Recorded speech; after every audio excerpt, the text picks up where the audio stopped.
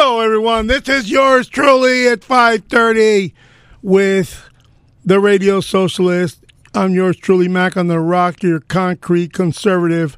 I already have my cough pills in my mouth, as you can hear. So excuse that, but if not, I start coughing all over the place. I'm here with Alejandro for the final show of 2022. Like all New Year's, there'll be a resolution to lose some weight this year because it's about time I lose weight again. I've done this 3 other times where I have to lose 100 pounds. And I do it and get it back, do it and get it back. So I got to do it again. I hope you guys accomplish your New Year's resolutions. I hope as a result of this show that the Radio Socialist becomes a radio libertarian in the exercise of getting to understand. He thinks too much libertarian literature to actually become a libertarian at this point. At this point, he doesn't know that his mic's not on yet. He's talking like a quack. So I got to let him talk. After all, he is the future. How in the hell are you, my Radio Socialist new friend? I'm good. My friends are back in town.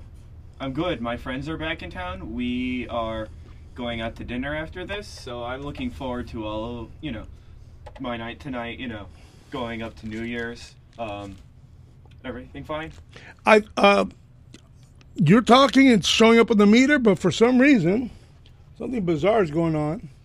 Go ahead and talk. Keep on talking. But I've really... Turn on your mic. Maybe your mic is down. So which one is this here? That's yours. For some reason, I'm not hearing you. I'm hearing myself. When you talk, I believe because... How about now? There we go. Guess what the Radio Socialist was doing?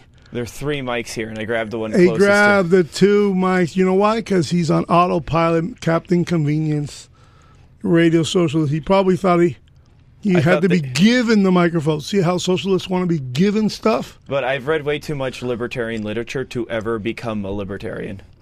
So you only say it in defense of the things I say.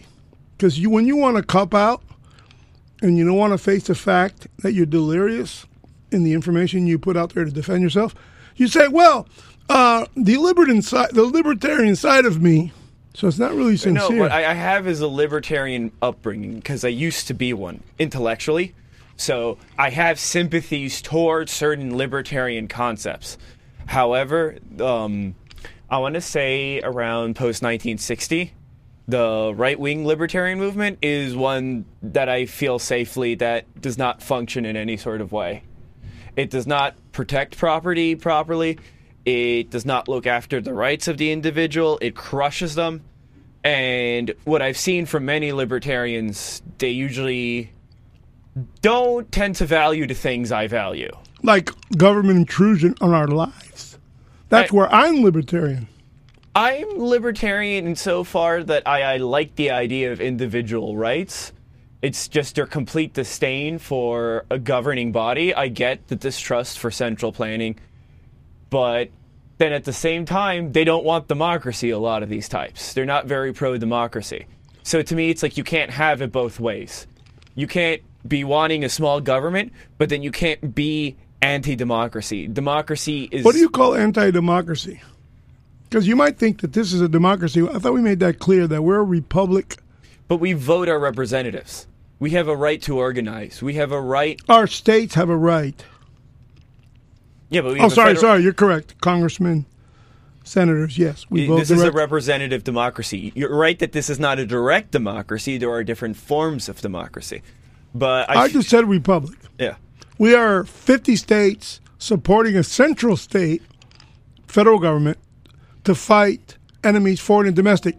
Nothing else. Now, when I say nothing else, that's kind of harsh, blind approach because I understand there's a highway system. I understand there's a post office. There's certain things that the federal government probably has to do because the states probably wouldn't get along long enough to build a highway system. And I think Eisenhower was quite visionary to build a highway system, but he wanted to move tanks around in case the Russians were coming. So, hey, everything has a military bent to it.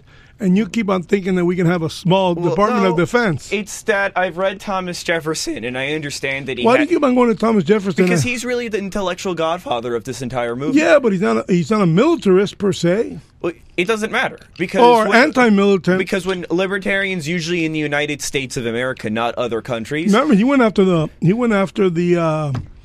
as president, he went after the Muslim pirates. Yeah. In Africa, in the Mediterranean. But when libertarians talk about these ideas such as freedom, small government... But you're not saying Thomas is a libertarian. He is, more or less, if you were to tell... He wasn't for federalism. If you were to tell me you were Christian... But he wasn't for federalism, we agree, right? He wasn't for federalism. But if you were to tell me he was Christian... If you were to tell me you were Christian, and I would say, oh, the Abrahamic faiths, this is like a strain of thought I'm connecting your attitudes to. So, that's interesting. Please expound that.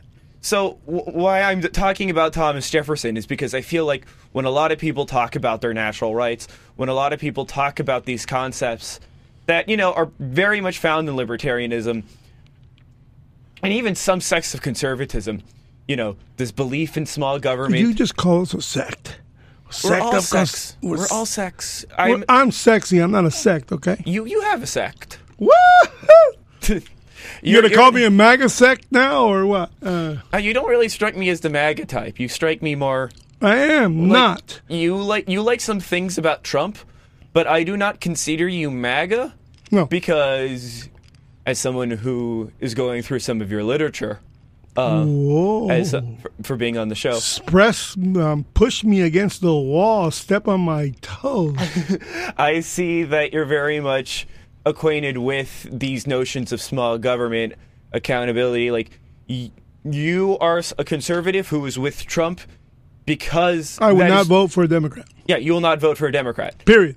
But more or less, what strikes me with the MAGA people are a particular set of things, which is a civic nationalism of some sort where, Trump is the head of the nation state, and to back Trump is to back America, Things are not so much to be questioned, but trusted, Well, now that we found out that the FBI was embedded all over the Proud Boys and all over the Oath Keepers, and now it makes absolutely sense. Only because the New York Times reported it, because we've been saying this since the get-go, that we knew, and I knew personally, because I knew a Proud Boy, and I brought him here to Blink Radio for that purpose alone.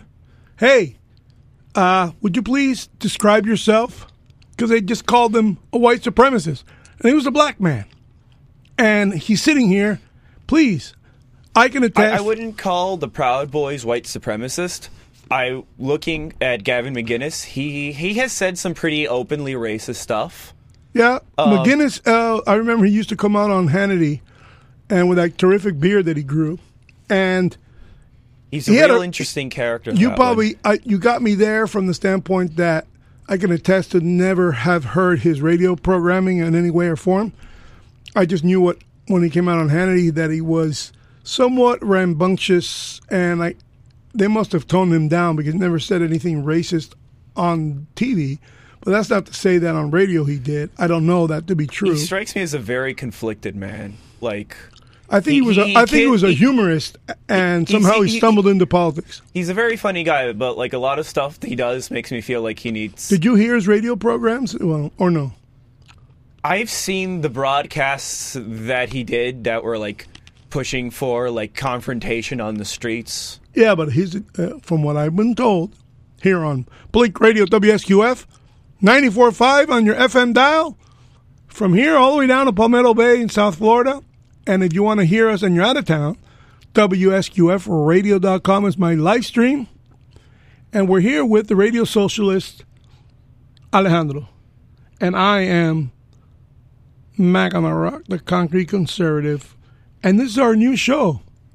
We're going to be really structured in 2023, if we can, on the Young and Old Show. Continue. But just say, this was a guy who wanted a lot of hand-to-hand combat, a lot of fights. Because you had to remember this was around 2017, where street brawls were becoming increasingly common in the modern, political climate at the time. We can get into this But a aren't bit. you leaving out the crucial detail? They wanted to fight, but who they really wanted to fight was Antifa and Yeah. Black Lives Matters, who were showing the up Antifa- to disrupt stuff. Antifa kind of only started because Trump was doing the put him on a stretcher comments. Trump's supporters were beating up people, just peaceful counter protests at his place. You know, that's kind of blasé, you know what I mean? But it's true. It's true. Everybody, You that can call sounds... it what you want, but I remember that footage. You want to blame everything on Trump, man. No, I'm saying that Trump You don't want to... pushed a certain ad. I'm not blaming everything on Trump. If I was to blame everything on Trump, then I would be So ignoring... if there wasn't a Trump president, let me get this right. If it wasn't a Trump There would presidency... be no Antifa and Proud Boys. In those groups in particular, I would say without a certainty of a doubt, they wouldn't exist at this point of time. Absolutely. based In the on my United States, because here's what a lot of these far-right types talk about. Well, they're like, well, what about, these Black Bloc protests, at certain events, right? Hold on. But those confrontations were not with Trump supporters or conservatives. Those are with police officers. And black blocking, I looked into this. I was a very big college radical. Black blocking was not an attempt to go out and fight people. It was an black blocking. It's when but they how the Antifa No, people you know dress. nothing. I'm asking the audience The Antifa, to the pay Antifa attention guys, to what he says because you're teaching me. Yeah, the Antifa guys who are dressed in all black, they kind of look like ninjas. That's called black blocking. That's called black blocking. And these are people, the idea in anarchist circles is that everyone kind of does their part, and the people who are more, courageous or physically able would create a wall of separation between protesters and police. It was kind of meant to be a non-organizational buffer. So, Now, but what had happened? Time out. Done by law enforcement or done by the radicals themselves Done by the radicals themselves to protect themselves from... to protect other peaceful protesters from police. I don't believe that. That's how it was organized. The only place that Antifa was That smells like empathy, and I don't think they had that. the only places that Antifa was really mobilized was in Greece. And I can attest to this because I was... How about in Minneapolis? No, this was way earlier. I'm talking about 2010 now. Oh, you thought about how they developed. They developed Yeah. in Europe first with communists. And No. then They developed first in Europe. Please tell the audience because that's very intriguing. I'm going down. I'm not that part. I do believe. So the big part where the first microcosm of what happened to the rest of Europe, the Western world, politically was very visible in Greece after the financial crisis that they had there. So, because I remember I would walk around the streets. Yeah, they had no money, and we got tired of paying their bills. Yeah. Well, I mean the European banks. Yeah, I was about to say Germany, mostly in particular. Yes. But I remember... Their fault. They created the euro.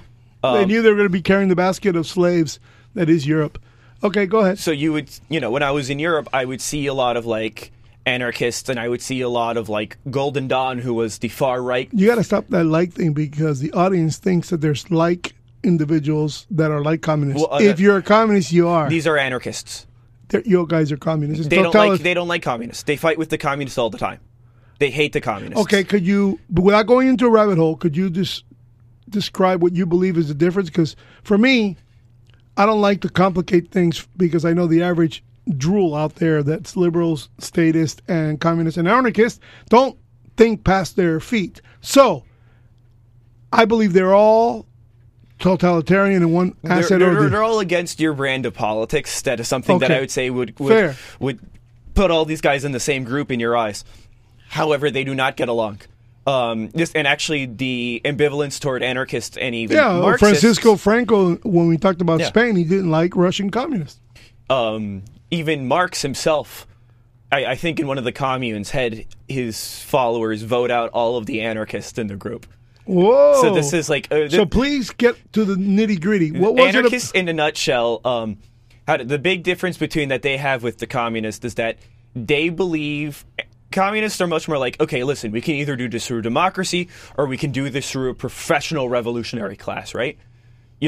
But we're going to take the state and we're going to break down the state, and then put us all in food lines. I know. But the anarchists are like, oh, you can't even do anything with the state. The state is the natural corrupter of anything. And all hierarchy. So what would an anarchist do once he takes power? Get rid of the state? How would he do that? The anarchist would want, like, a democratically elected, chosen group of, like, enforcers to kind of do the will of the people. That sounds more like Mad Max. Anarchists, in my personal experience, now Max. Now I'm going to editorialize. What are the other movies surrounding Mad Max? The worst one was the last one, but I liked the last one a lot. It was fantastic set-wise. Oh, the set was marvelous, but it didn't really go anywhere. Mad Max, you remember those names. You're better at that than I am. But that's what anarchists want. If I would editorialize, you're going to find this funny, is that anarchists and libertarians, like the really, college variety type, tend to be much more antisocial than your regular sort of political activist. So you had an epiphany. You're breaking out. I broke out from them a while ago. You're on the radio. I broke out from the anarchists a while ago, particularly anarchists, because they're Did you find them to be of like mind of yours, or you just had a common reality and you guys joined forces? It was shortly after Occupy, and I was really interested in a lot of, like, how to put it, anti-government strain of thought. Like, I was reading a lot of, anarcho-primitivist people who didn't even want the industry to be anarcho-primitists. Primitivist. Like, they want to go back. They want to go all the way back. Mad Max. Yeah. They want to go all the way back. And they wrote extensively about this. And I was reading a lot of libertarian thinkers. I was reading... As far back as Cro-Magnon men? That far back? Leaves on the women? And some of them are even like agriculture was the biggest mistake. I've heard some of them say that. It's pretty... Agrarian society was a big mistake? Yep. Pulling in the harvest? Yeah, that's what they say. Jesus Louise. Wow. You guys are... I won't go there. So, but eventually, I had met someone in college who had participated in Occupy Wall Street herself. That was during Obama's administration. Yes, this was around 2010. That was a smell of what was to come. In some senses, yes. In every sense. Okay, it just got worse. Okay, but she was, she was around my age. She was very radical.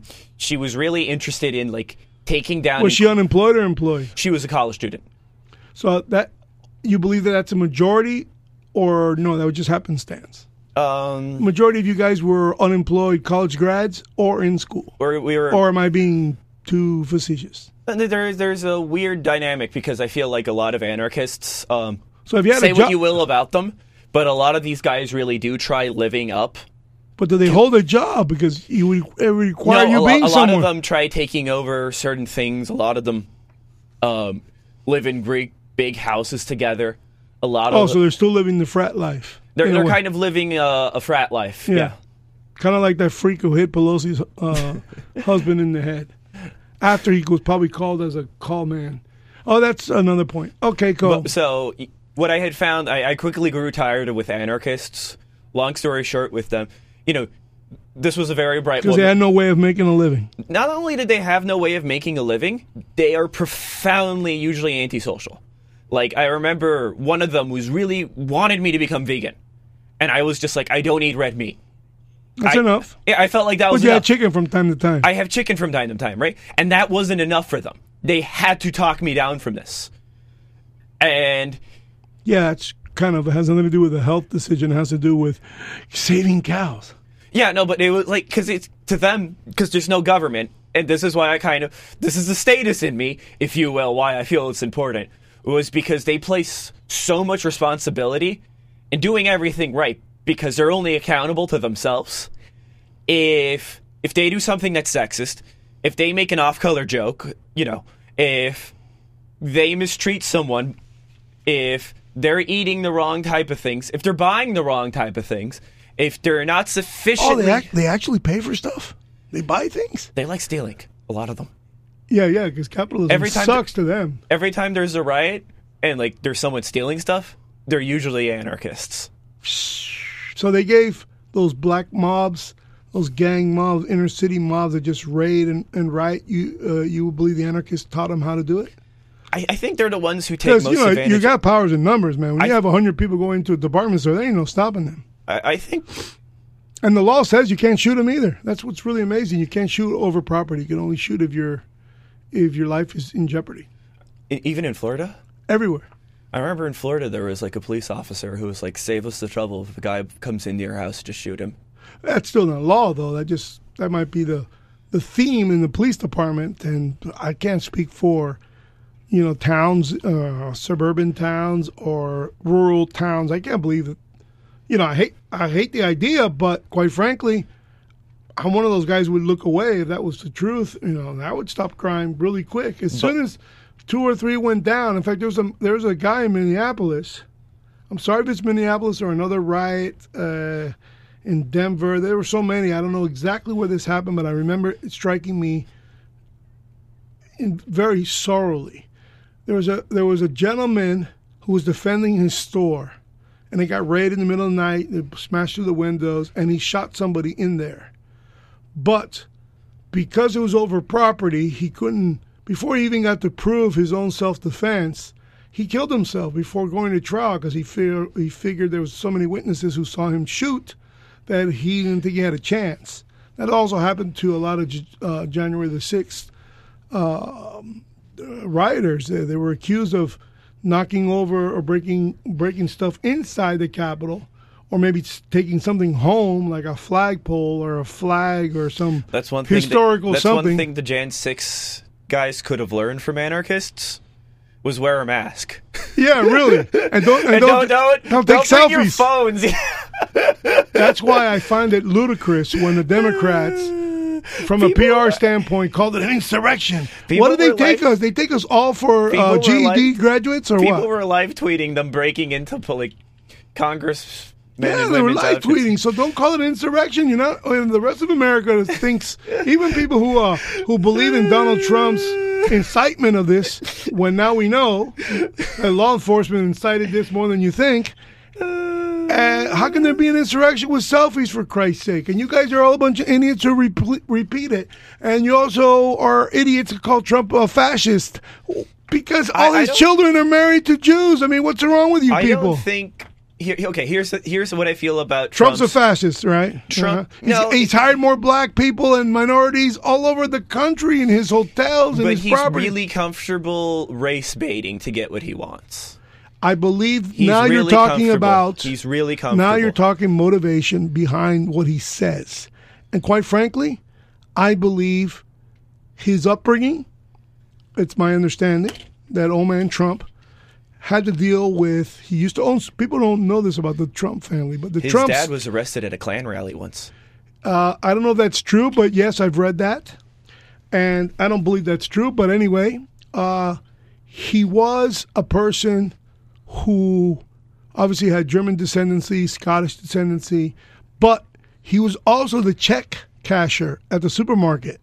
So he had to deal with the hood who don't have bank accounts. And some of that how would I say, abrasive, acidic, harsh realities that were not only showing up in the Trump administration in tweets and in rhetoric, like Mexico's not sending our best, or sending murderers and rapists. That harsh rhetoric, I believe you're right. It was part of his propaganda tool. Here's what I found. It was masterful. Let's get the facts. It got the news to cover him. Let's get the facts. And made him president. Is that Fred Trump was detained at a KK rally, but there's no evidence he was a supporter. USA Today. Oh, you got me. USA Today, I can't criticize. I was hoping you'd say Washington Post and New York Times. But no, because I feel like it's important. Because what was the date of that? Because the reporting and the actual event are probably decades apart. So, okay, just straight goes down. It's in big bold letters. What happened in 1972? Okay, so they're reporting and they're reporting it what year? This was reported in 2020. Okay, so a lot of hearsay between then and now. But yeah, it might be on some document somewhere. So might have found it out. But like I don't think how we can get around I can say rapists, right? Yeah, they're bringing drugs and they're bringing rapists across the border. Like, it's one thing to talk about crime, but he was very specifically talking about Mexicans in this instance, and he was kind of racializing this concern that people have about border security. He's definitely appealing to the white nationalist, no doubt, and the person who never voted in an election before and was registering to vote for the first time, because he was they wanted him to see him president because of the way he spoke. I get that part. It was a marketing ploy that I believe I do. He's not indicative of who he is because of his. The deeds are one thing. There's a lot of things that, for instance, that I would personally hear at home from my father that, looking on the outside, you might have misinterpreted it, or you could have misinterpreted it, but in real life, he knew the hood. We were produce wholesalers, so we had employees from the neighborhood. And if you know where the produce market is in Miami, it's the hood, period. So he understood the idiosyncrasies of the hood. He understood hard work. He knew who to pay more than the other. He knew who he can depend on in early mornings. And he could care less that they were all black people. He wanted work. And, if he said something disparaging, it wasn't because he's racist. It's because he saw the idiosyncrasy in that culture. But we're brown people, so we can't really be accused of that. I feel like, though, taking advantage of racial animosity is never, a good reflection. I would say even... It wasn't diplomatic. It wasn't even in the left, there's a lot... But you just elected a guy who was, they're all going to put you back in chains. Joe Biden. My God, he actually was hanging out with a Klansman. The guy was Senate and House Majority Leader. Robert Byrd? Yeah, man, he was a riff. Yeah, he disavowed that. Yeah, well, I made a mistake after I had tea with him 5,000 times. Okay, we're not friends anymore. BS. Him and Hillary were hanging out with all that crowd. Remember when Hillary? A lot of the Democrats, I would say, and until they were the founders. Until Barack Obama, Democrats did not make race relations one of their chief concerns. I will absolutely agree with that with you. Whoa! Now go stand in the corner. You got time out. You're admitted to your sins. No, come on, the founders of the Democratic Party were also founders. Are we going to have to go over the Southern strategy thing again? Well, that's later. That's Nixon. Yeah, but that's the thing is that that's Nixon. To call it Republicans and Democrats is to evade the real central point. You guys are that there is a point of the country that does not want civil rights to continue, right? We can agree that these people voted for the Democrats at one point in time, right? Okay, I'll agree. So then most of those have passed away. Is that what you're saying? No, I'm saying is that it does not matter if they back Team R or Team D. Is that sentiment is still there. And in the 90s and until I want to say the late 2000s until Obama, the Democrats, most of them did not really feel that there was not really a need to address these problems. That if anything, they needed to be harsher on them. Or are you saying that there's a group of people that still propagandizes the problem after electing and re-electing a black man as president? I mean, I will remember. I remember the race baiting campaign that Hillary ran against Obama. Yeah, where she had the accents and everything in the southern states. She was actually one of the profiteers of the. The Democratic Party has been the profiteer of the black. That he was a secret Muslim thing. A lot of that came out of people in her staff. And blamed on Trump because he was the most vociferous as a private citizen. Well, Trump made it. He just took it upon himself to talk to the media.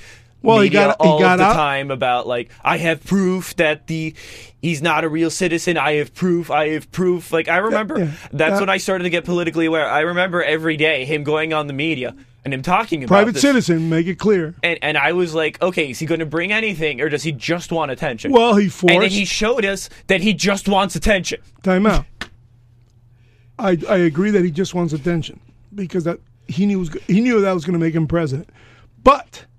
At the same time, you got to understand the mastery of his methods because he knew that we knew people like me were going to vote for him because we detest the Democratic Party. We don't like anything about them. We believe that they can't govern, and it's shown to be true that they can't govern. And eventually we're going to be taxed out of existence, meaning we voted ourselves out of existence. Given. Now, I'm a more affluent, intelligent voter. But Trump knew there were millions out there that would never be addressed, never thought they were part of anything that is to do with this country, perpetually unemployed. I'm thinking of the bushwhacked parts of West Virginia, bushwhacked parts of Kentucky, bushwhacked parts of Virginia itself, bushwhacked parts of Oklahoma, Nebraska, you name all the states. So South Carolina, North Carolina, parts of Georgia, the areas that were never, ever appealing to these people. And I think he made it very clear in his inauguration speech that he was going to address his presidency. And he did. He put him to work. It was a successful presidency under the barrage of indictment, impeachment, false investigation, spying on his campaign. Come on, guys. He did marvelous under those circumstances. And that's the part that so many I've heard from who are now sabotaged this country voted against in 2020. And they voted for the actual person that they believe Trump was. His name is Joe Biden, who's been on the take his entire political career. I know because I was a Tea Partier. I remember that when we got together, I'm his Tea Party as far as the rally in 2009 that I did not attend. Would you identify as a paleoconservative? I don't think so. For the audience, paleoconservatism, long story short, is that they believe there's kind of a natural, normal way of doing things, and we have to align for that to become better and more prosperous. Okay. The fact is that I've never actually seen that executed, unfortunately, because our party's never earned 11 filibuster-proof Senates, and they've earned it in the cheapest way possible since 1911. I think I made that clear in other shows. When you have 11 filibuster-proof Senate majorities, some of which consisted of 18 straight congressional sessions or 24 years of congressional sessions, it really is indicating factor for me saying you can't govern. You had the power. You had it for a long period of time. Both chambers of the House and the Senate at one time. If you look at a graph, I excite all of you to do what I did. Get a graph that says DNC legislative majorities and press images on your Google search.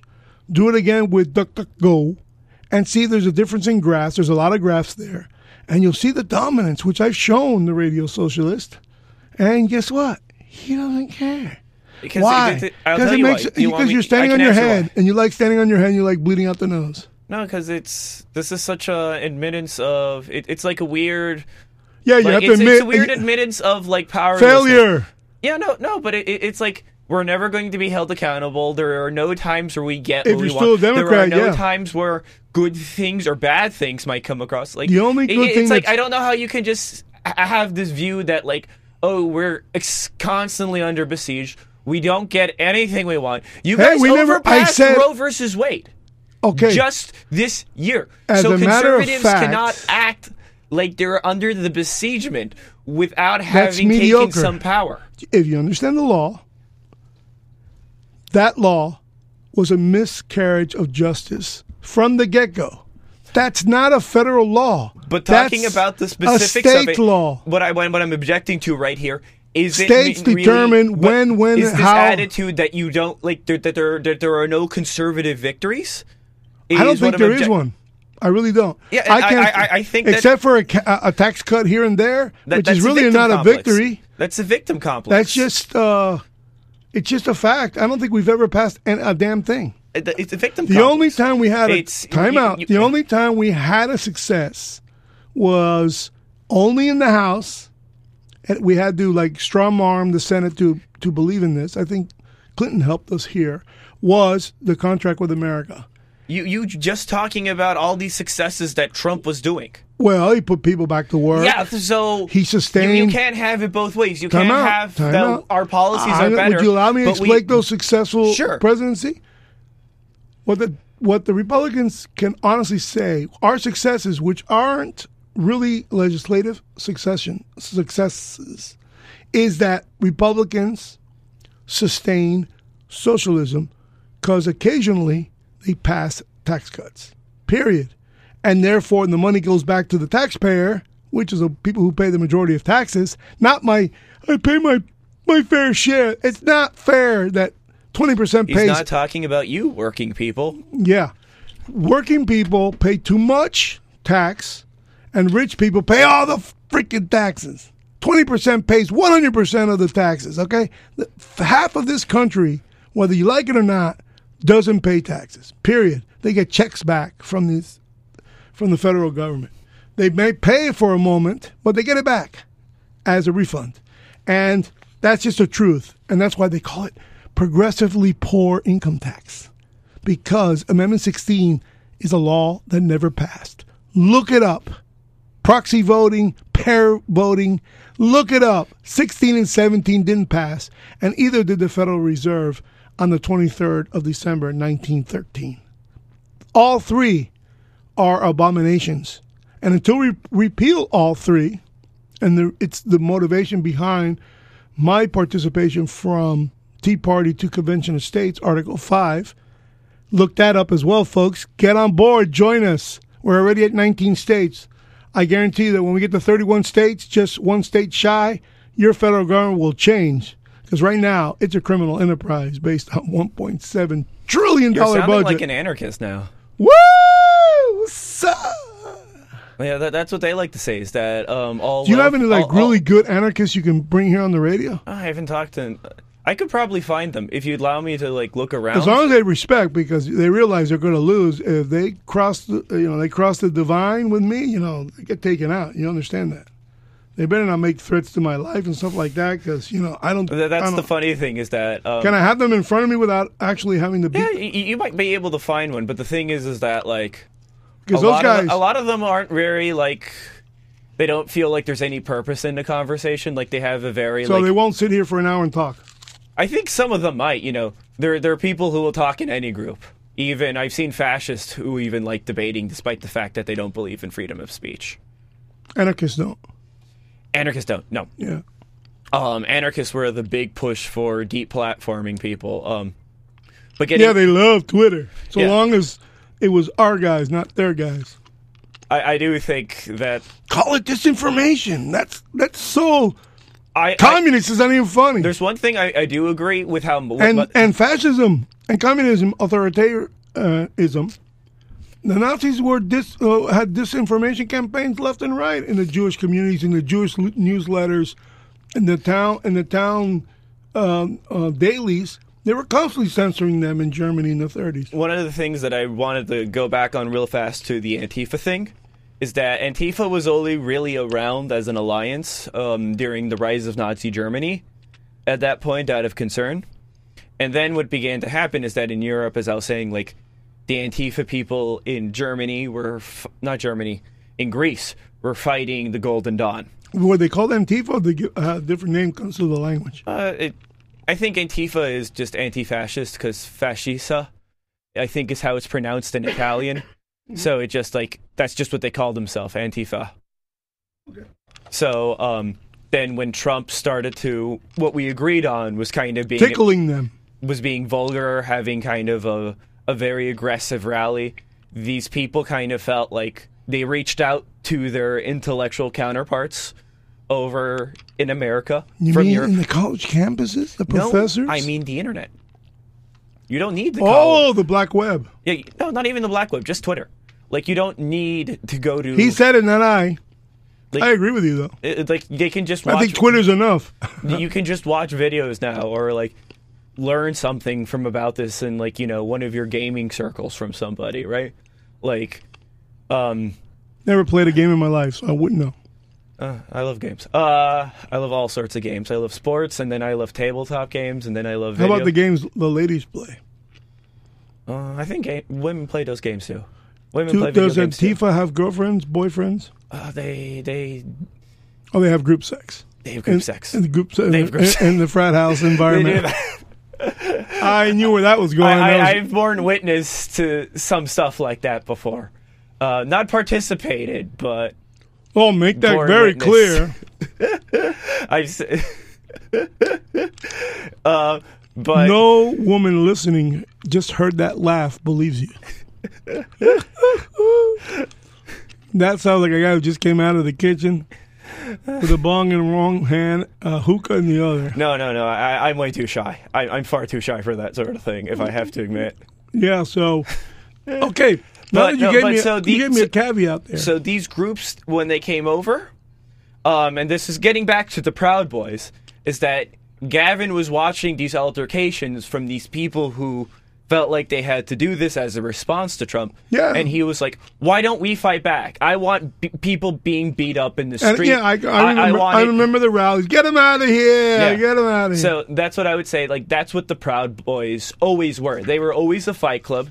They were always there to rid certain groups. But not white supremacists and insurrectionists. But they do have a grievance with people who are communists. Who are anti-racist. Is what I would say. That's natural selection on your part. No, because it just so happens that there's some similarities. When they talk about like West is best and Western chauvinism, which are terms they use, these were things that were groveled up, like not groveled, I want to say put together, as we all do, in response to current events. Please tell the audience, because these were ideas that were put together by people. Say it again. West is best. West is best and Western chauvinism.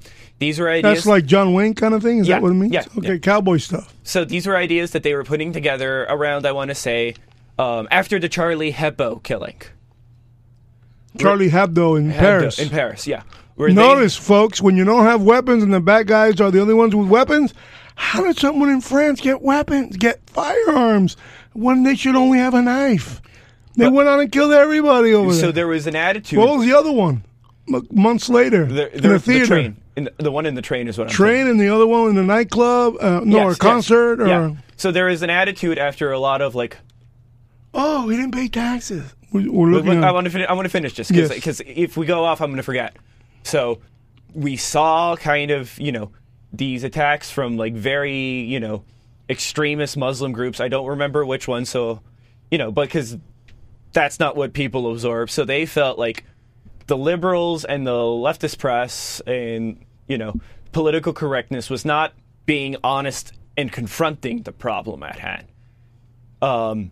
So they were like, well, these are Western values. We want to defend free speech. We don't think gay people should be shot up in gay bars by these types. We don't think these types have a right to kill us. And then these types became anothering, is that they saw liberals as guilty of letting in people who were coming to kill them. That's what Gavin meant when he says West is best and Western chauvinism, is that we are being invaded by Muslims. That's where the attitude came from. Another giant leap, but I can see where you can come to. I was following this online. I was there. Like I remember seeing people. Do you find I remember something seeing people who were incredibly atheists. wrong with that, or there's some truth to that? I think there's a lot of Muslims in Toronto. They can just cross our border in a second. Here's what I would say, is that I was very critical of the way people who wanted to be progressive and tolerant and open-minded, I thought they were dealing with these attacks at this time and the refugee crisis. I thought they were handling it very bad in the public square. When an attack would happen, rather than like assuring people, oh, we're going to do what we can to catch criminals like these, oh, no, we are a society that wants integration. We believe that you can come here with your heritage and your culture, but you are going to respect such things as freedom of speech, freedom of religion. We will give you your time. We will give you your place. Muslims won't respect that. There are Muslims who do. But some. But like that's the thing. I like to think the majority. I pray it's the majority, but there's too many in the minority that make it really bad for everybody. I do think there was a failure to kind of engage with that. I absolutely do.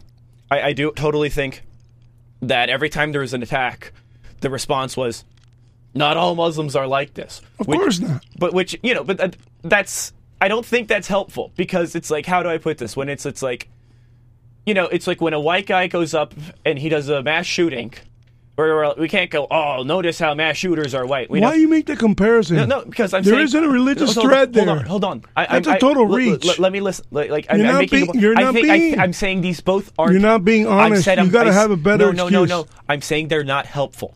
I'm saying these are not... Yeah, but you're playing with philosophy there. No. A criminal person, like the guy they just caught today for the Utah massacre, there's people that are serial in mind and heart. The sociopaths, that Trump was called a psychopath and a sociopath. He was called these things.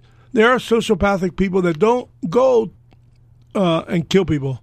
Because usually they have more to gain if they don't. But religious sociopaths, they kill people.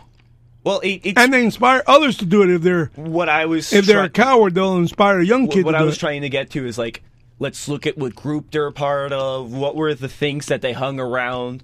What were the worldviews they were encompassing? So, because if it's like the same laziness, you know, if like a lonely white kid goes up and he shoots up a school, it's the same intellectual laziness to say, oh, look, a white boy did another terrorist attack. Whether it's the same thing to go, oh, look, another Muslim did a terrorist attack. It's the same intellectual laziness. It's the same generalizing. Nope. It's the same otherizing. No, it isn't. Yeah, it is. No. Because it's, Would you leave that freaking thing alone? Sure. They're not going to work. Would you push it already through so you don't find it? Because it's like... This is not Atari in here, man. That's not why he did it, because... These groups do it because they have make certain a distinguishing factor. You interrupted me a lot, so let me finish this point. Because what I felt... Even though it's a terrible point. Let the audience decide. Woo! Because I felt there was a certain point where we're not engaging intellectually honest about stuff, you know? We're not... But you're not being right now. No, because making that comparison. We're not talking about how, like, ISIS is a group that was funded by multiple governments in the region. You know, not only but intellectually... not by the United States. But financially. No. Well, maybe Barack Obama gave them some weapons, but that's aside the point. Or they were all, you know, people who were fired in Saddam's regime, whose only military... It was only... The only choice they had was to fight. Because their background was military. That was their only part of the They were coming after. I understand. We abandoned a lot of Sunnis that supported Saddam Hussein, but that could have been a use to us. But because we left them hanging... They had to fight for their lives. I understand. I think it's more useful. Like when I see a white kid shoot up a school, I'm going to go, oh, look, he was hanging out on certain websites which were telling him the world... That isn't religion, man. But it's a worldview. We're talking about a worldview here. Yes, we are. No, you're talking about religion. Allah told me to do this. Dude, there are so many Muslims, just like Christians, who do not give a hoot about the religion. You remember the statement, Allah... Say it again. Allah Akbar. God is great. Ooh, look at him. He sounded like them and everything. Inshallah. Yes. Okay, that's different when God orders you to do these things than a depressed, deranged outcast who shoots up a school so he dies in a hail of gunfire. I think they're both depressed outcasts. I think it's just a different way that they go to a different way. To get there. They get depressed and become outcasts. You know, like how do I put it? If you're a white kid against growing up Muslim, you're going to have a different way to express that. Yeah, but there's a lot of parents are honored by their children's suicide blowing up. I don't think so. If you're like a refugee in the United States and your kid goes crazy and does a terrorist attack, that is not going to put your family in good standing. Well, you don't know. For instance, imagine time out. You already made your statement. How about in the case of the gentleman who killed his two daughters? He invites them to lunch. When he gets them both in the car, he shoots them dead. And just because they dated, they were infidel. They dated someone outside of the Muslim faith. And that guy was in America. That guy was driving a taxi. That guy was a freak. He's a sociopath. Going back to what I said earlier. But it's still Allah. But going back to... His faith drove him to kill his daughters. But going back to what I said earlier, this is when... This is where your argument falls apart. No. I said this earlier. This is going back to when I said us who are more progressive-minded say, listen, you can come and bring some aspects of your culture, but this is something that cannot fly in our homeland. They ignore that. He killed his two daughters like if it was nothing. Dude, there are I bet you that we can find, like, Christians who have killed their families for weird, similar reasons. Well... there is a story where... they kill at abortion clinics. There was an old lady who was going, who kill an abortionist. Dealing with cancer. No, not just abortion clinics, but there was an old lady dealing with cancer, and she didn't like her daughter and her daughter's new hobbies, and she was watching the news all the time, seeing, all of this stuff happen to Israel, and she got into an emotional state and shot her family. Like, that stuff happens. The lady who's dying or the daughter? The lady who was dying. She shot her family, then she shot herself. Like, that was a religiously motivated way that she expressed her angst. So, like, I can see that happening to anyone. But, like, if people are going to do that in our countries where we have freedom of religion, right? We need to make a point in saying you are not allowed to do an honor attack on members of your family because that's not protected in our laws. You're right to practice your religion, but not in this way. We told the same thing to Mormons, that they were not allowed to marry more than one woman. And they do, on the Mexican side of the border. And they do, over there, outside of our country. American Mormons married in Mexico. So we've done this before for white Christians. They probably do it on this side of the border, too. We just turn a blind eye. They probably just keep it on the down low until the weakness of your argument is what you said when the lady killed herself and killed her family out of angst based on her faith. But it wasn't a command from Jesus Christ to kill her kids in the name of her faith. That's the point. Not going there, not understanding that, it's not even associated in our faith. Even when they kill babies in the womb and they kill the abortionists, they're not getting messages from Jesus Christ, our Savior, my Savior, and most people who are listening to me, Savior. None of us hear words that Jesus Christ is commanding us to take out the abortionist. We are just like the lady. When we kill an abortionist, we do it out of angst, but not as a mission from God. And that's what Muslims have to contend with. There's too many Muslims in this country who have said out loud, in public, under threat, under demise. Salman Rushdie is the one I most remember, a British man who wrote the book. What was the name of the book? You remember the book, Salman Rushdie? He eventually got stabbed. The Satanic Verses. Yes. That's the point. I haven't read his book, so I'm speaking out of line if I quote anything from his book because I haven't read it. But anybody who speaks up against them are now in the crosshairs because what I said on Wednesday is true. Because the mullahs, the freaking heretics out there, mullahs do not make a pronouncement. At The Hague, sorry, not The Hague, what's that festive week in Saudi Arabia? What's the name of the place? Where they all go and kneel? Mecca? The Mecca! Festive. Jeez. That's the whole Mecca. Excuse me if I don't give it the... No, it's funny because you just painted like a totally different image in my mind, right? And then we were like Mecca. Festive, and I imagined like a bunch of people from that part of the world having like a fun time, a party, and then you're like, then they all bow, and I imagined them dropping all of the party favors and all of their drinks and just bowing. Yes, I did not mean to patronize in my description. You did it, but it was just a funny choice of words. And I got the words wrong. The Hague is somewhere for war crimes and stuff, and that's Netherlands, and it's not even close to Mecca, but that's why I have the radio socialist here, so for him, correct me, because I have those little moments, okay? There's nothing I can do about it at this point. We just got to keep on reminding the radio socialist that he has, in essence, saved the Concrete Conservative show, because it became the Young and Old show, because I couldn't do this anymore by myself. I just wasn't good. But go on to the point that you were making. Now I lost my point. But my point is that mullahs have to proclaim in unison, how many thousands of them are there, that suicide is a sin. And suicide in the name of Allah is a bigger sin. And they're going straight to hell, which they're going anyway. But still, when they kill a bunch of people, like they've done so many times, innocent people, they just blow themselves up in the middle of nowhere. Sorry, in the middle of somewhere, like a concert, a nightclub, in the middle of a street, and the front door of someone's home. That's in the name of Allah? Really? Hello? That puts in doubt all of Islam. It puts in doubt all of Islam. If you want me to say that, like, do I think Islam is a progressive worldview? I'm going to be upfront and say, like, it's regressive. I don't think it's been progressive for about 800 years. Ooh. I think it was, Is he coming around the corner? It's just... He's coming around the corner. I don't feel like... He's coming around the corner. I don't feel the solution to dealing with this. Like, a big part of tolerance is accepting that, like... There's a law. Is that I vibe... Like, I don't agree. Like, I don't agree, and that's okay. That's how I look at tolerance. But you got to still adhere to the law. Yeah, but it's for me. It's like So I'm not a Muslim. I'm not a Christian.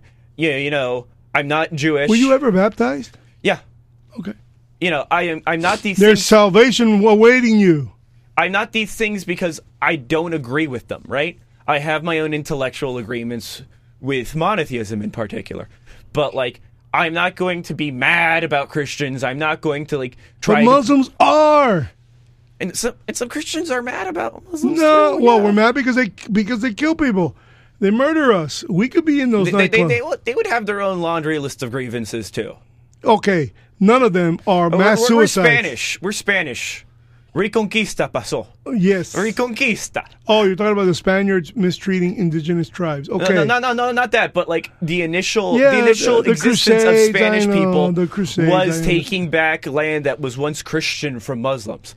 Hello? Didn't the Ottomans get pushed out of Europe? 800 years of those freaks controlling all of Europe? But this is what Hello? this is All the way to the this is how I'm 1920-something? structuring my thought process. And I'm dismantling it as you is that destructure it. I want to not engage with historical petty squabbles. Oh, that ain't petty squabble, man. 800 years total conquest over Spain, Italy, Greece, all the way until the famous day. Do you know the famous day? You know what ended up happening out of the Crusades? Is that the No, you're mixing Crusades with the Ottoman Empire. No, I know, but like I'm saying why I don't like this sort of talk is because what ended up happening out of the Crusades is that Constantinople was ransacked by crusaders who were aimless and didn't know where they were supposed to be going. The Constantinople were the people who contacted the Pope asking for assistance against, what was the Islamic Empire at the time? Ottoman Empire. The Ottoman Empire. So, like, the people who we were supposed to be helping, our Christian brethren, were eliminated by their Christian brethren. And what happened to the descendants of the Crusaders? They roamed around terrorizing Europe as, like, just bandits. Like, I can tell you that because I'm Polish. We do not look at the Teutonic Order in a good light. So it's like, that's when I see when religious squabbles happen. Nah, you gotta constantly be teaching. Teutonic Order. The Teutonic Order, yeah. I can't explain it, so I'm asking you to. These were descendants of the Crusaders. So they were just roaming around because they were... You have a timestamp? I know I'm asking too much since I can't do it. I can get that. But I'd like the audience to know. These people were descendants of the Crusaders. Yes. And because they only had skills as like warriors, they were just bandits. Or they were adhering to their particular king and did what the king wanted in terms of subjects to their monarchies. Which leads me, while you look for those dates, leads me to let you know. Oh, they're still around. Wow. Yes. They started around... To let you know, in 1190. the most decisive battles in defeat of the Ottomans, and had the Ottomans won, Christianity would cease to exist. Two monarchs who didn't like each other joined forces on what day in history? In other words, think of 4th of July, but in defeat. Over and over and over again, because I wrote about it in my book, The Fiscals. It's September the 11th. September the 11th, as far back as 1500s, there were great wartime defeats that cost Ottoman empires their rule. In other words, it began the descent, ending in the massacre of Armenians, I believe in the late 20s. And that's, people don't realize Armenians were slaughtered at the level of the Jews, and nobody talks about it. But Armenians. Do you know where the first concentration camps were built? You're going to say, I know an anarchist is going to say the United States. Cuba. Some people say Cuba. Some people say the modern concentration camp. That's news to me. Was done by the Spanish Empire on revolting Cubans. Or revolting slaves. Cubans. This was José Martín time. Around it was right before. Oh, during the Mambises War. But that's war. This is during the War of Independence. Before the United States came down and swooped and finished it up. That's debatable. But anyway, yes, I understand. Yeah. But it's war. So prison, because the Serbs did it too, and it's war. I mean, when the Serbs did it, it was disgusting, but it was still a holy kind of war. The Serbs believed they were eradicating the Muslims from Bosnia and Herzegovina and the rest of Serbia proper. And turns out to be human indignity once again. And I must commend Bill Clinton for cleaning them out. Milosevic. I really don't get Slavoj Zizek is a left wing philosopher. Yes, He was the head of the Serbs. No. He's an academic. He has no political power. No, but today, Zizek. but he was Slavoj Zizek. I guarantee he wasn't involved in this massacre. No, he is Slovenian. He's a Slovenian philosopher. But he wasn't involved. He wasn't involved. He didn't inspire the Serbian guy. No. But even he also was an academician. He was an academic, and I was watching him today, and he was defending. Oh, so he's alive and well. He's not. Yeah. He was defending the U.S. involvement. That's one of those. Well, things. and he didn't defend it. He had to have supported it. We went and cleaned out, took out their bridges and everything. That was a really interesting moment in history because you know that Clinton dropped a bomb that was so lethal. The trees remained, the buildings remained, and all the people were dead. 17,000 in one explosion. You know what that is? That's what got the Serb to stop. He says, whoa, the Yankees are here. Go ahead. I'm going to expound on that thought. I'm going to hopefully get the search engines for that because it just came to mind. And I want the audience to hear that one. That was Bill Clinton's greatest moment as a president. That was a really interesting moment because I feel like that is when the United States was able to properly see itself as it wanted to be seen in the world. That's I remember growing up watching all of these movies, even foreign movies, where the United States military is depicted as this heroic force blowing up the bad guy base after the non-American heroes have saved the day. And it was just wait, why was this attitude in place? And I do think it was in short part because the involvement on, what did they call that event? The Bosnian genocide? It was Bosnia, Kosovo genocide. Yeah. And I think it was because of that. That was one of the weird things that Chomsky did was that, he really wanted to put doubt on the atrocities that were coming from them. Really? He also did that for the Khmer Rouge. Did you know that? No, I did not. Yeah, he was just I don't trust the allegations of the atrocities coming from the Khmer Rouge because the French media is reporting it. Okay. I think I found it, although I'm giving too much credit to Clinton when, in fact, the NATO took the lead here. Led by the United States, warplanes from the North Atlantic Treaty Organization had a bombing campaign against the Serbian military targets in former Yugoslavia. The air raids, Bill Clinton said, were aimed at halting the widespread evidence of urban cleansing and mass executions. The worst such outbreak since World War II was being perpetrated by the Serbian forces against the ethnic Albanian Muslims in Kosovo. This was... that's why I don't want to vilify a whole religion of people, because that's where it leads. Well, this was March 24th, 1999. That's why and I must say that President Clinton really shined that moment. Yeah. And that's why I want to be I'd rather, you're allowed to be Muslim, but, if you're going to read something in your holy book which tells you have to do something which is against our laws, that's not acceptable. And I would tell that to any Christian, and I would tell that to any Jew, and I would tell that to any Hindu, and I would even tell that to other Buddhists. Because let me tell you, there are some wacko Buddhists out there. Yeah, but they won't conduct mass massacres, nor would that's they not true. They would blow themselves up too? No. I mean, okay. I know there was a bomb. I know there was a bombing in China, in the reaches of China, not too long ago, and I don't know. I believe he was. Was it Tibetan? Because for peace in Tibet, and I'm not so sure. But I remember that's kind of. I don't want to go there because I'm. That's too much of a rabbit hole. For example, I can tell you about one militant Muslim group that exists today is the. And they're Buddhists, you're saying? Yeah, they're Buddhists. But Muslim Buddhists. No, How do they violent mix Buddhists. the two? No, they're Buddhists who want to expel the Muslims from their land. Oh, okay, so they're not Muslim. But, yeah. Oh, that's what I mean. These types exist in every religion. Yes. It's 878 movement. Let me see if I got that right. By the way, China and Russia vetoed Clinton's actions. I'm reading in this article. Those attacks marked the first time that NATO had used military force without the prior approval of the United Nations Security Council. The campaign involved some 1,000 aircraft operating from air bases in Italy and in Germany, as well as the Theodore Roosevelt, that must have been out in the Mediterranean, stationed on the Adriatic Sea, which is the sea between Italy and Serbia, or Yugoslavia at the time.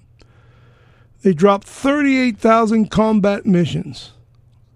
So that was I think that was after allowing this to happen, to the point where I remember seeing all those Serbian Muslims in what looked like concentration camps. It was a 78-day assault on May the 7th. These are the bombs I'm talking about. Excuse me for exaggerating, but there were 5 of them. They were precision bombs programmed and coordinated by the CIA and struck the Chinese embassy in Belgrade, the Serbian capital, killing 3 Chinese journalists and targeting a diplomatic row between Beijing and Washington. It looked like an accident to me as far as I'm concerned. But those precision bombs, I think, is the bombs that I claim got Slobodan Milosevic to call it quits. So on October 2000, Milosevic, the Serbian leader, was ousted from power by a popular revolution. He was replaced by Kostunica Voltslev Kostunica. It's such a shame that a moderate that Muslim happened, nationalist who promised to reintegrate Serbia into Europe. Milosevic died in prisons at The Hague on March 11, 2006, during his trial for crimes against humanity. Hopefully that'll be the same storyline when they put Putin in there and have him executed for crimes against humanity. Yeah, why is guys like Tucker Carlson standing up for Putin? And even Jordan Peterson was. I want to understand that. I believe Tucker, he figured out that his audience really appreciated Trump not going to war. And I think we're all exhausted about war. I don't say that we shouldn't fight Putin wherever the hell he moves, but it's a natural defense for a person like him, who I sometimes wonder how conservative he is. He does remind me of pay-as-you-go kind of. I think he's fascist in some character. I know he's anti-illegal immigration. I don't throw that term around lightly, but like, nah, he's not fascist. Dugin, Dugin was the chief philosopher that he relies on, and Dugin. I talked about Evola when I first got here. Dugin cites Evola as an influence, and then around that time, the state produced a show called Trotsky, right? And I remember the American inspired communists from Russia. Yeah, he was the man. He's the man most closely allied to the creation of the American Red Cross to eliminate the Mensheviks and allow the Bolsheviks to survive. But there was a movie. It cost him his life, of course. So that story was never told until Blink Radio decided to say so on 94.5 FM. Yes. Some people believe that he was killed by the Jekyll. That's interesting. But like, there was a movie that was made by Russian state television, right? And anti-communists were very happy with it at first because it really depicted, the brutality of the regime and kind of how it was corrupt and how it was. We're talking about Communist Revolution. Leon Trotsky. There was a state show about him. This was produced. But what was really interesting is that anyone with a keen eye for European sentiments could see that it was like the most nakedly anti-Semitic thing that had been produced for, I want to say, like 70 years since World War II, or outside of the Middle East. Like, it hits all of the anti-Jewish stereotypes, where, first thing it opens is him having sex, which is like ubiquitous to an American crowd, right? But Jews according to anti-Semites in Europe, are usually associated with sexual looseness. And then that comes around is more or less is like he plays a chess game against the guy who's running the prison, who calls him the K word. Those at home, you can guess what word I'm talking about. And proceeds to win the chess match, saying that the state's only purpose is to ensure through violence. So we see a very interesting setup of anti-Semitism being proven right. Might is right, and this is just in like the first 5 minutes of an opening. Like, it is the most nakedly piece of anti-Semitic thing that I've ever seen made recently. And this was made by the state. And eventually Netflix caught on that this was on their streaming service, and they took it off. Was the movie done recently or a long time ago? It was done like less than 5 years ago. So it's like Russia is an openly fascist country in some respects, which is weird that I like see a lot of Miamians being a little bit ambivalent about it, because it's like, aren't they arming Maduro and Castro? I think like, they're selling now how you to stated, no. I believe that the Biden administration, to get oil going anywhere but here, he might exchange one of Maduro's financiers, money launderers, however you want to call it, a guy named Saab, S-A-A-B, if I got that spelling correctly. He might hand the guy over in exchange for some type of deal on oil, because he's already allowed Chevron to go over there and patch things up with Maduro to try to get some of the billions they've lost already. Same with other American petroleum companies. So there is something going on that, of course, us conservatives are really pissed off about, because that kind of an appeasement of an enemy like that, knowing how much pain the communism has cost Venezuela to people here in Miami, it's just an abomination. It's just a continuous slap in the face to us Latins or Hispanics or Spanish-speaking people, which leads me to say, hey, Venezuelans, especially here in Key Biscayne, why are you voting for Joe Biden? I mean, you guys had a great leader named Carlos Andrés Pérez, who flat out, when he gave up power voluntarily as a military strongman, he gave up power saying flat out that I wanted to execute Fidel Castro. He was out here marching around like a true communist, and I would have executed it if they would have listened to me in Venezuela, but they didn't. It's the one thing I feel Obama was... And they gave up power saying, you Venezuelans don't deserve the order I bring. The one thing I feel that Obama was really 200% right about, and when I say 200, I didn't even think about it, is I thought Obama's attitude on how to deal with Cuba was the best. That right now we are seeing people, because people have been traveling back and from America to Cuba, that they see now that the Raul Castro dynasty is outdated. That there is no more purpose for this animosity and paranoia of the state. I don't know how to handle this one. Somehow you come to a conclusion that I somehow can accept. Yeah, you had a YouTube video where you were showing him talking about that, and I was like... But you didn't start that way. If you would have said, as I am now corrected to say, based on what actually has happened, not before it happened, I can honestly say that him being a black man, coming to Cuba to speak, was a clear sign to the world we are a nation of ideals. And yes, we have elected a black man to president that nobody in Cuba thought that was true, because the Castros were lying about Barack Obama's skin color. When they finally arrived, and the people you can hear in videos that were out there at the time, people, filming a rainy day, Obama coming out of his plane, No one there to greet him except from some low-life guy, because Raul wouldn't even get close to that staircase because he's wanted on murder charges, and he would have been dragged up the plane and taken to the Department of Justice to stand trial, because if you step foot on if you just touch the ladder of Air Force One, you're on U.S. property. So he was nowhere to be found, but I'll never forget Obama coming out to meet Raul for the first time and give this speech.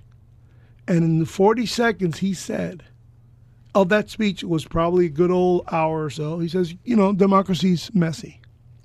So messy that today, in the elections of our elections right now, going on right now, that 2 Cuban Americans are running, and if they succeed at erasing my legacy as the first black president of the United States, they will have beaten a feminist and a socialist, meaning Hillary and Bernie Sanders. Who would have thought that in 1959? And it wasn't a ruckus applause, but it was one of those. And Raul had to just disappear. I mean, how do you handle that one? In that sense and in that vein, I did respect. I believe that you're somewhat correct. I had friends actually, in my other college radical friends, coming to me that day, like texting me. Angry. See, he was right. Obama was right. No. They were angry at Obama. They were like, "Can you believe this? Like, this is like subversion. This is awful." And I'm like, and I was just like, "No, this is just straight up a good thing." Obama, because of his ability to speak, his ability to talk and read the teleprompter and prepare himself, I believe one thing law school does prepare its students to articulate. So we'll give him that, even though he was known to be a lame attorney. It was funny. I think he was pretty good in Latin America. Like, I wasn't thinking about. No, he wasn't. He was shaking hands with Obama. He was standing in front of a 25-foot crucifix with the Pope, and it was the crucifix of a bunch of oars, tied together. It was the death of the rafters were assembled and tied in some form of art. But you know what? That's abhorrent to me. But perhaps Obama wasn't the person standing next to Raul. I'm going to Google that too, because since I had this... Is Raul the Pope? Come on, man. The Pope in Cuba, yeah. Dude, Raul Castro is the Pope in Cuba, yes. I've not been a Catholic for about... Okay, wait a second. I want to say... I'm going to ask for images here. I have not been a Catholic for like 13 years. Our Pope right now, his name is Francis. Okay? Yeah. Well, he's Argentine, so he's left of center, to say the least. And he's skewing some of the Catholic mores. I don't mind him. I don't mind him. Okay. Yeah, speaking from... you speaking as a dissident, socialist, Buddhist, or... For the audience, we've had this conversation off the air. I am kind of a Zen Buddhist. There's a wonderful sect that I was able to find called Nichiren in the States, which is that you pray out loud nonstop while looking at some writings before you, which are meant to contain the eyes of the Buddha. And that. Cool. And where does this happen? These are in Nichiren sects. I found one here. There's run right off the island in Key Biscayne. Which is by the Grove or Brickell or what? It's around the Grove. It's a little bit there, yeah. There's a home there. Yeah, but it's not a home. It's not. These ones aren't monks. That's the interesting thing about these. Yeah, sects. I ran into a home once looking at properties. I ran into a home that was different than all the homes in the neighborhood, and when I approached it, it had messages and flowers and coronations in dedication to the Buddhists inside, and there was an inkling, a feeling that it was Hare Krishna, but I'm not sure. I don't think it had a sign outside, although it led me to believe that it was definitely some type of Buddhist I'll tell temple. I'll tell you one thing that I've learned is that across all religions, the fanatics aren't the ones who fast or do very demanding things upon themselves, right?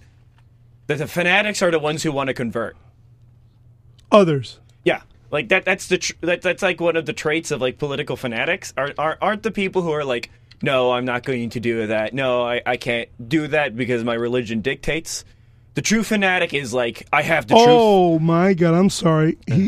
Raul gifts it to the Pope, so you had it right, and it had nothing to do with Obama. So I take everything I said back. It was wrong for me to my annoyance at Raul Castro. I mixed up the trips. He gifted Francis. I remember the picture because I saved it, so it was definitely my premature dementia setting in, and I ask for your forgiveness, my audience. Say 50 Hail Marys. Wow! Stand in the corner. I'm wrong. Okay. Yeah, and it shows the Pope in La Plaza de la Revolución. Raul Castro. He's a liberation theology type, right? Francis? Yeah. I don't. People might have said that. I have suspicions that the Jesuits that liberation theology is Jeremiah Wright. That we know for truth. But there's a lot of it in Latin America. Yes, it is. That's its origins. Jeremiah Wright believed that one of the pastors from Latin America who spoke to his church changed his life. I guess that's one of the things that I felt when I was... Which a communist also derived the same... When I was reading the Bible during the Iraq War... Inspiration from liberation theology. When I was reading the Bible during the Iraq War, I felt like it was kind of timely. There was a lot of talk about like military occupation with the Romans and the Pharisees. Like, it felt very timely to me when I was reading it. I don't know about feeling timely. I related to it. I related to this like feeling of wanting to be a good person in an environment that did not allow you to properly be good. Okay, so there's a big ass picture of Francis looking up at the saddest gift I've ever seen, the most slap in the face gift the Pope will ever receive, for Raul Castro to gift with the oars of the many, many rafters who have died out at sea escaping his tyranny, makes up this crucifix with a Jesus figure, very descriptive Jesus figure, by the way, ribs.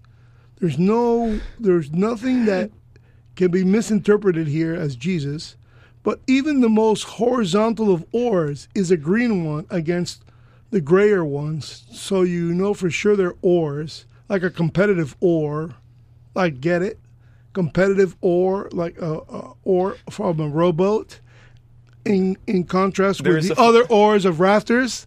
It's disgusting. Was this on Was this on May 10th, 2015? Was this a 2015? Let's see. There's a funny quote I want to read that I found. Oh please! You gonna call it funny? Raul said, "I will read all speeches of the Pope, his commentaries." September the 20th, 2015. You nailed it. In la Plaza de la Revolución. I will read all the speeches of the Pope, his commentaries, and if the Pope continues this way, I will go back to praying, and I will go back to the Catholic Church again. I am not joking. Yeah, it's called I Don't Want to Go to Hell. Yeah. Sorry, folks. Raul Castro, you're going straight to hell. And I understand what you're going to do when you get there. You're going to put hell up for rent. What's up? And your brother is going to collect the rents. And I think what's really interesting about religion is that I have found kind of my time with faith and going through different religions is that religion is how we practice our morality and make sense of it. I think that's the art of faith, yes, is practicing hope.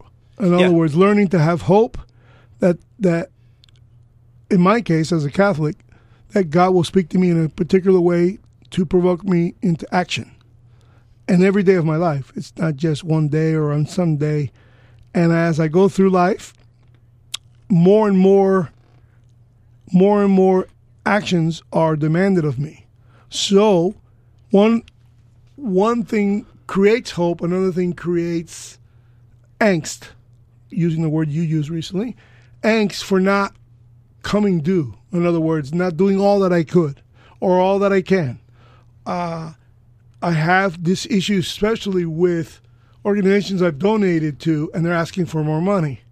Haven't I given them enough? No. Always can give more. More. Kind of reminds me of being a parent. More. So, my faith always draws me to give more. And unfortunately, the easiest way to give is money. Give them so that they can do good works. One of my favorite organizations, now that I'm speaking about this, because it is New Year's, take the time, please, give to Operation Smile. And give to those who make their time, they take their skills, they get on boats, they go to the most impoverished parts of the world, and they fix cleft palates. Because it's a tangible fix. It's a tangible donation. You can honestly see that these women are flabbergasted when they see their children healed of cleft palate surgery. And that's a good thing because it's tangible. It's not like the cure for cancer. I don't want to minimize any other causes, but it's young. My best it's friend children. had a cleft palate growing up. Yes, and it just it really saves someone's He had life. that surgery, yeah, and I couldn't even tell. And I just remember asking his mom one day. And he grows a mustache and everything today, probably. I haven't seen him in like a while. I wonder how. But his life must be really beautiful. Yeah. Unfortunately, what's really hard to understand is why it's so prevalent in the underdeveloped world and not as prevalent in the modern world. So I wonder if it's something after. I shouldn't say after birth because I don't believe that's true. But aren't they born with it? They're born with it. Yes. So I imagine it's something like it happens in the womb. Yes, but the point I'm trying to make, and I don't know if I'm doing a good job of this, what's in their water supply or in their diet or in their I've been to the Dominican Republic enough that it's a lovely country full of lovely people. Yes. But at the 2-week mark, I start getting sick consistently every time because I am not used to something in the food or the water. Ice in your soda, ice in your drink. You can't have the ice. You can't have the water. Period. It always wine. It always does it to me. Like it's a place I've visited multiple times, but I cannot go back. You'll never be able to become accustomed to it unless you're from there. Yeah. Yeah. It's one of those things. So finish up. We're 1 minute till liftoff here. But that's the thing that I do credit reading a lot of Christianity for, a lot of the Gospels, is that it really conditioned me to look after the less fortunate. That it told me it's extremely easy to be comfortable. It's extremely easy to feed into a confirmation bias. Like it's really easy to think you're the good guy. But it's much harder to have an attitude and have a lifestyle that will make you a better person. Yeah, obedience, I call that in my book, obedience and sacrifice. Be obedient. I believe in give a lot. The sum might not have to be a lot, but do it often. So I would just disagree with you're always giving. Give what you got. In my case, because you're building. I want more people to have the chances that I had. Yeah. And I got over stuttering because my mom cared enough to have me get over stuttering. And look, I'm on Blink Radio. I went from a stutterer to a host of a radio show in order to be able to offer a socialist airtime. How about that, apples? See you later, folks. Happy New Year. Happy New Year to you. See you next year. And I think it's appropriate that the next song is Goodbye, Yellow Brick Road, Elton John, 1973.